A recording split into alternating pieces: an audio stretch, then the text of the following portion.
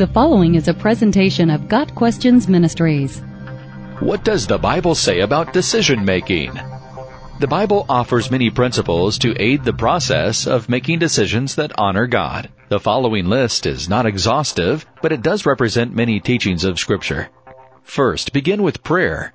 1 Thessalonians 5 verses 16 through 18 says, "Rejoice always, pray without ceasing, give thanks in all circumstances, for this is the will of God in Christ Jesus for you." If we should pray in all situations, we should certainly pray in times of decision-making.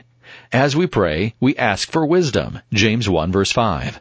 Second, define the issue. Wise decisions are informed decisions. It is important to understand what options are available. Once the factors are known, options can be further considered and evaluated.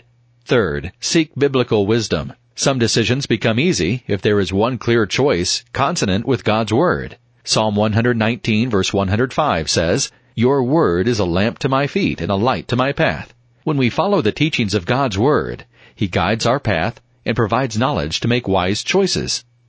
Fourth, seek godly counsel. Proverbs 15 verse 22 says, "Without counsel, plans fail, but with many advisers they succeed."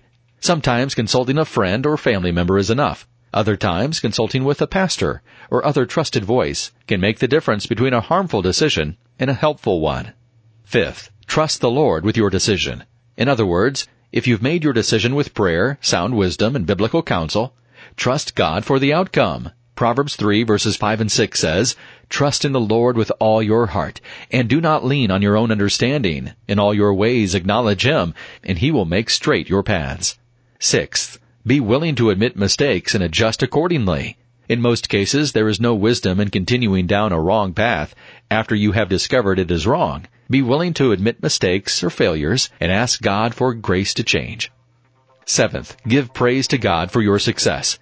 When your decisions result in personal success, the temptation is to believe it is due to your own power, talent, or genius. However, it is God who blesses our efforts and gives strength. A man can receive only what is given him from heaven.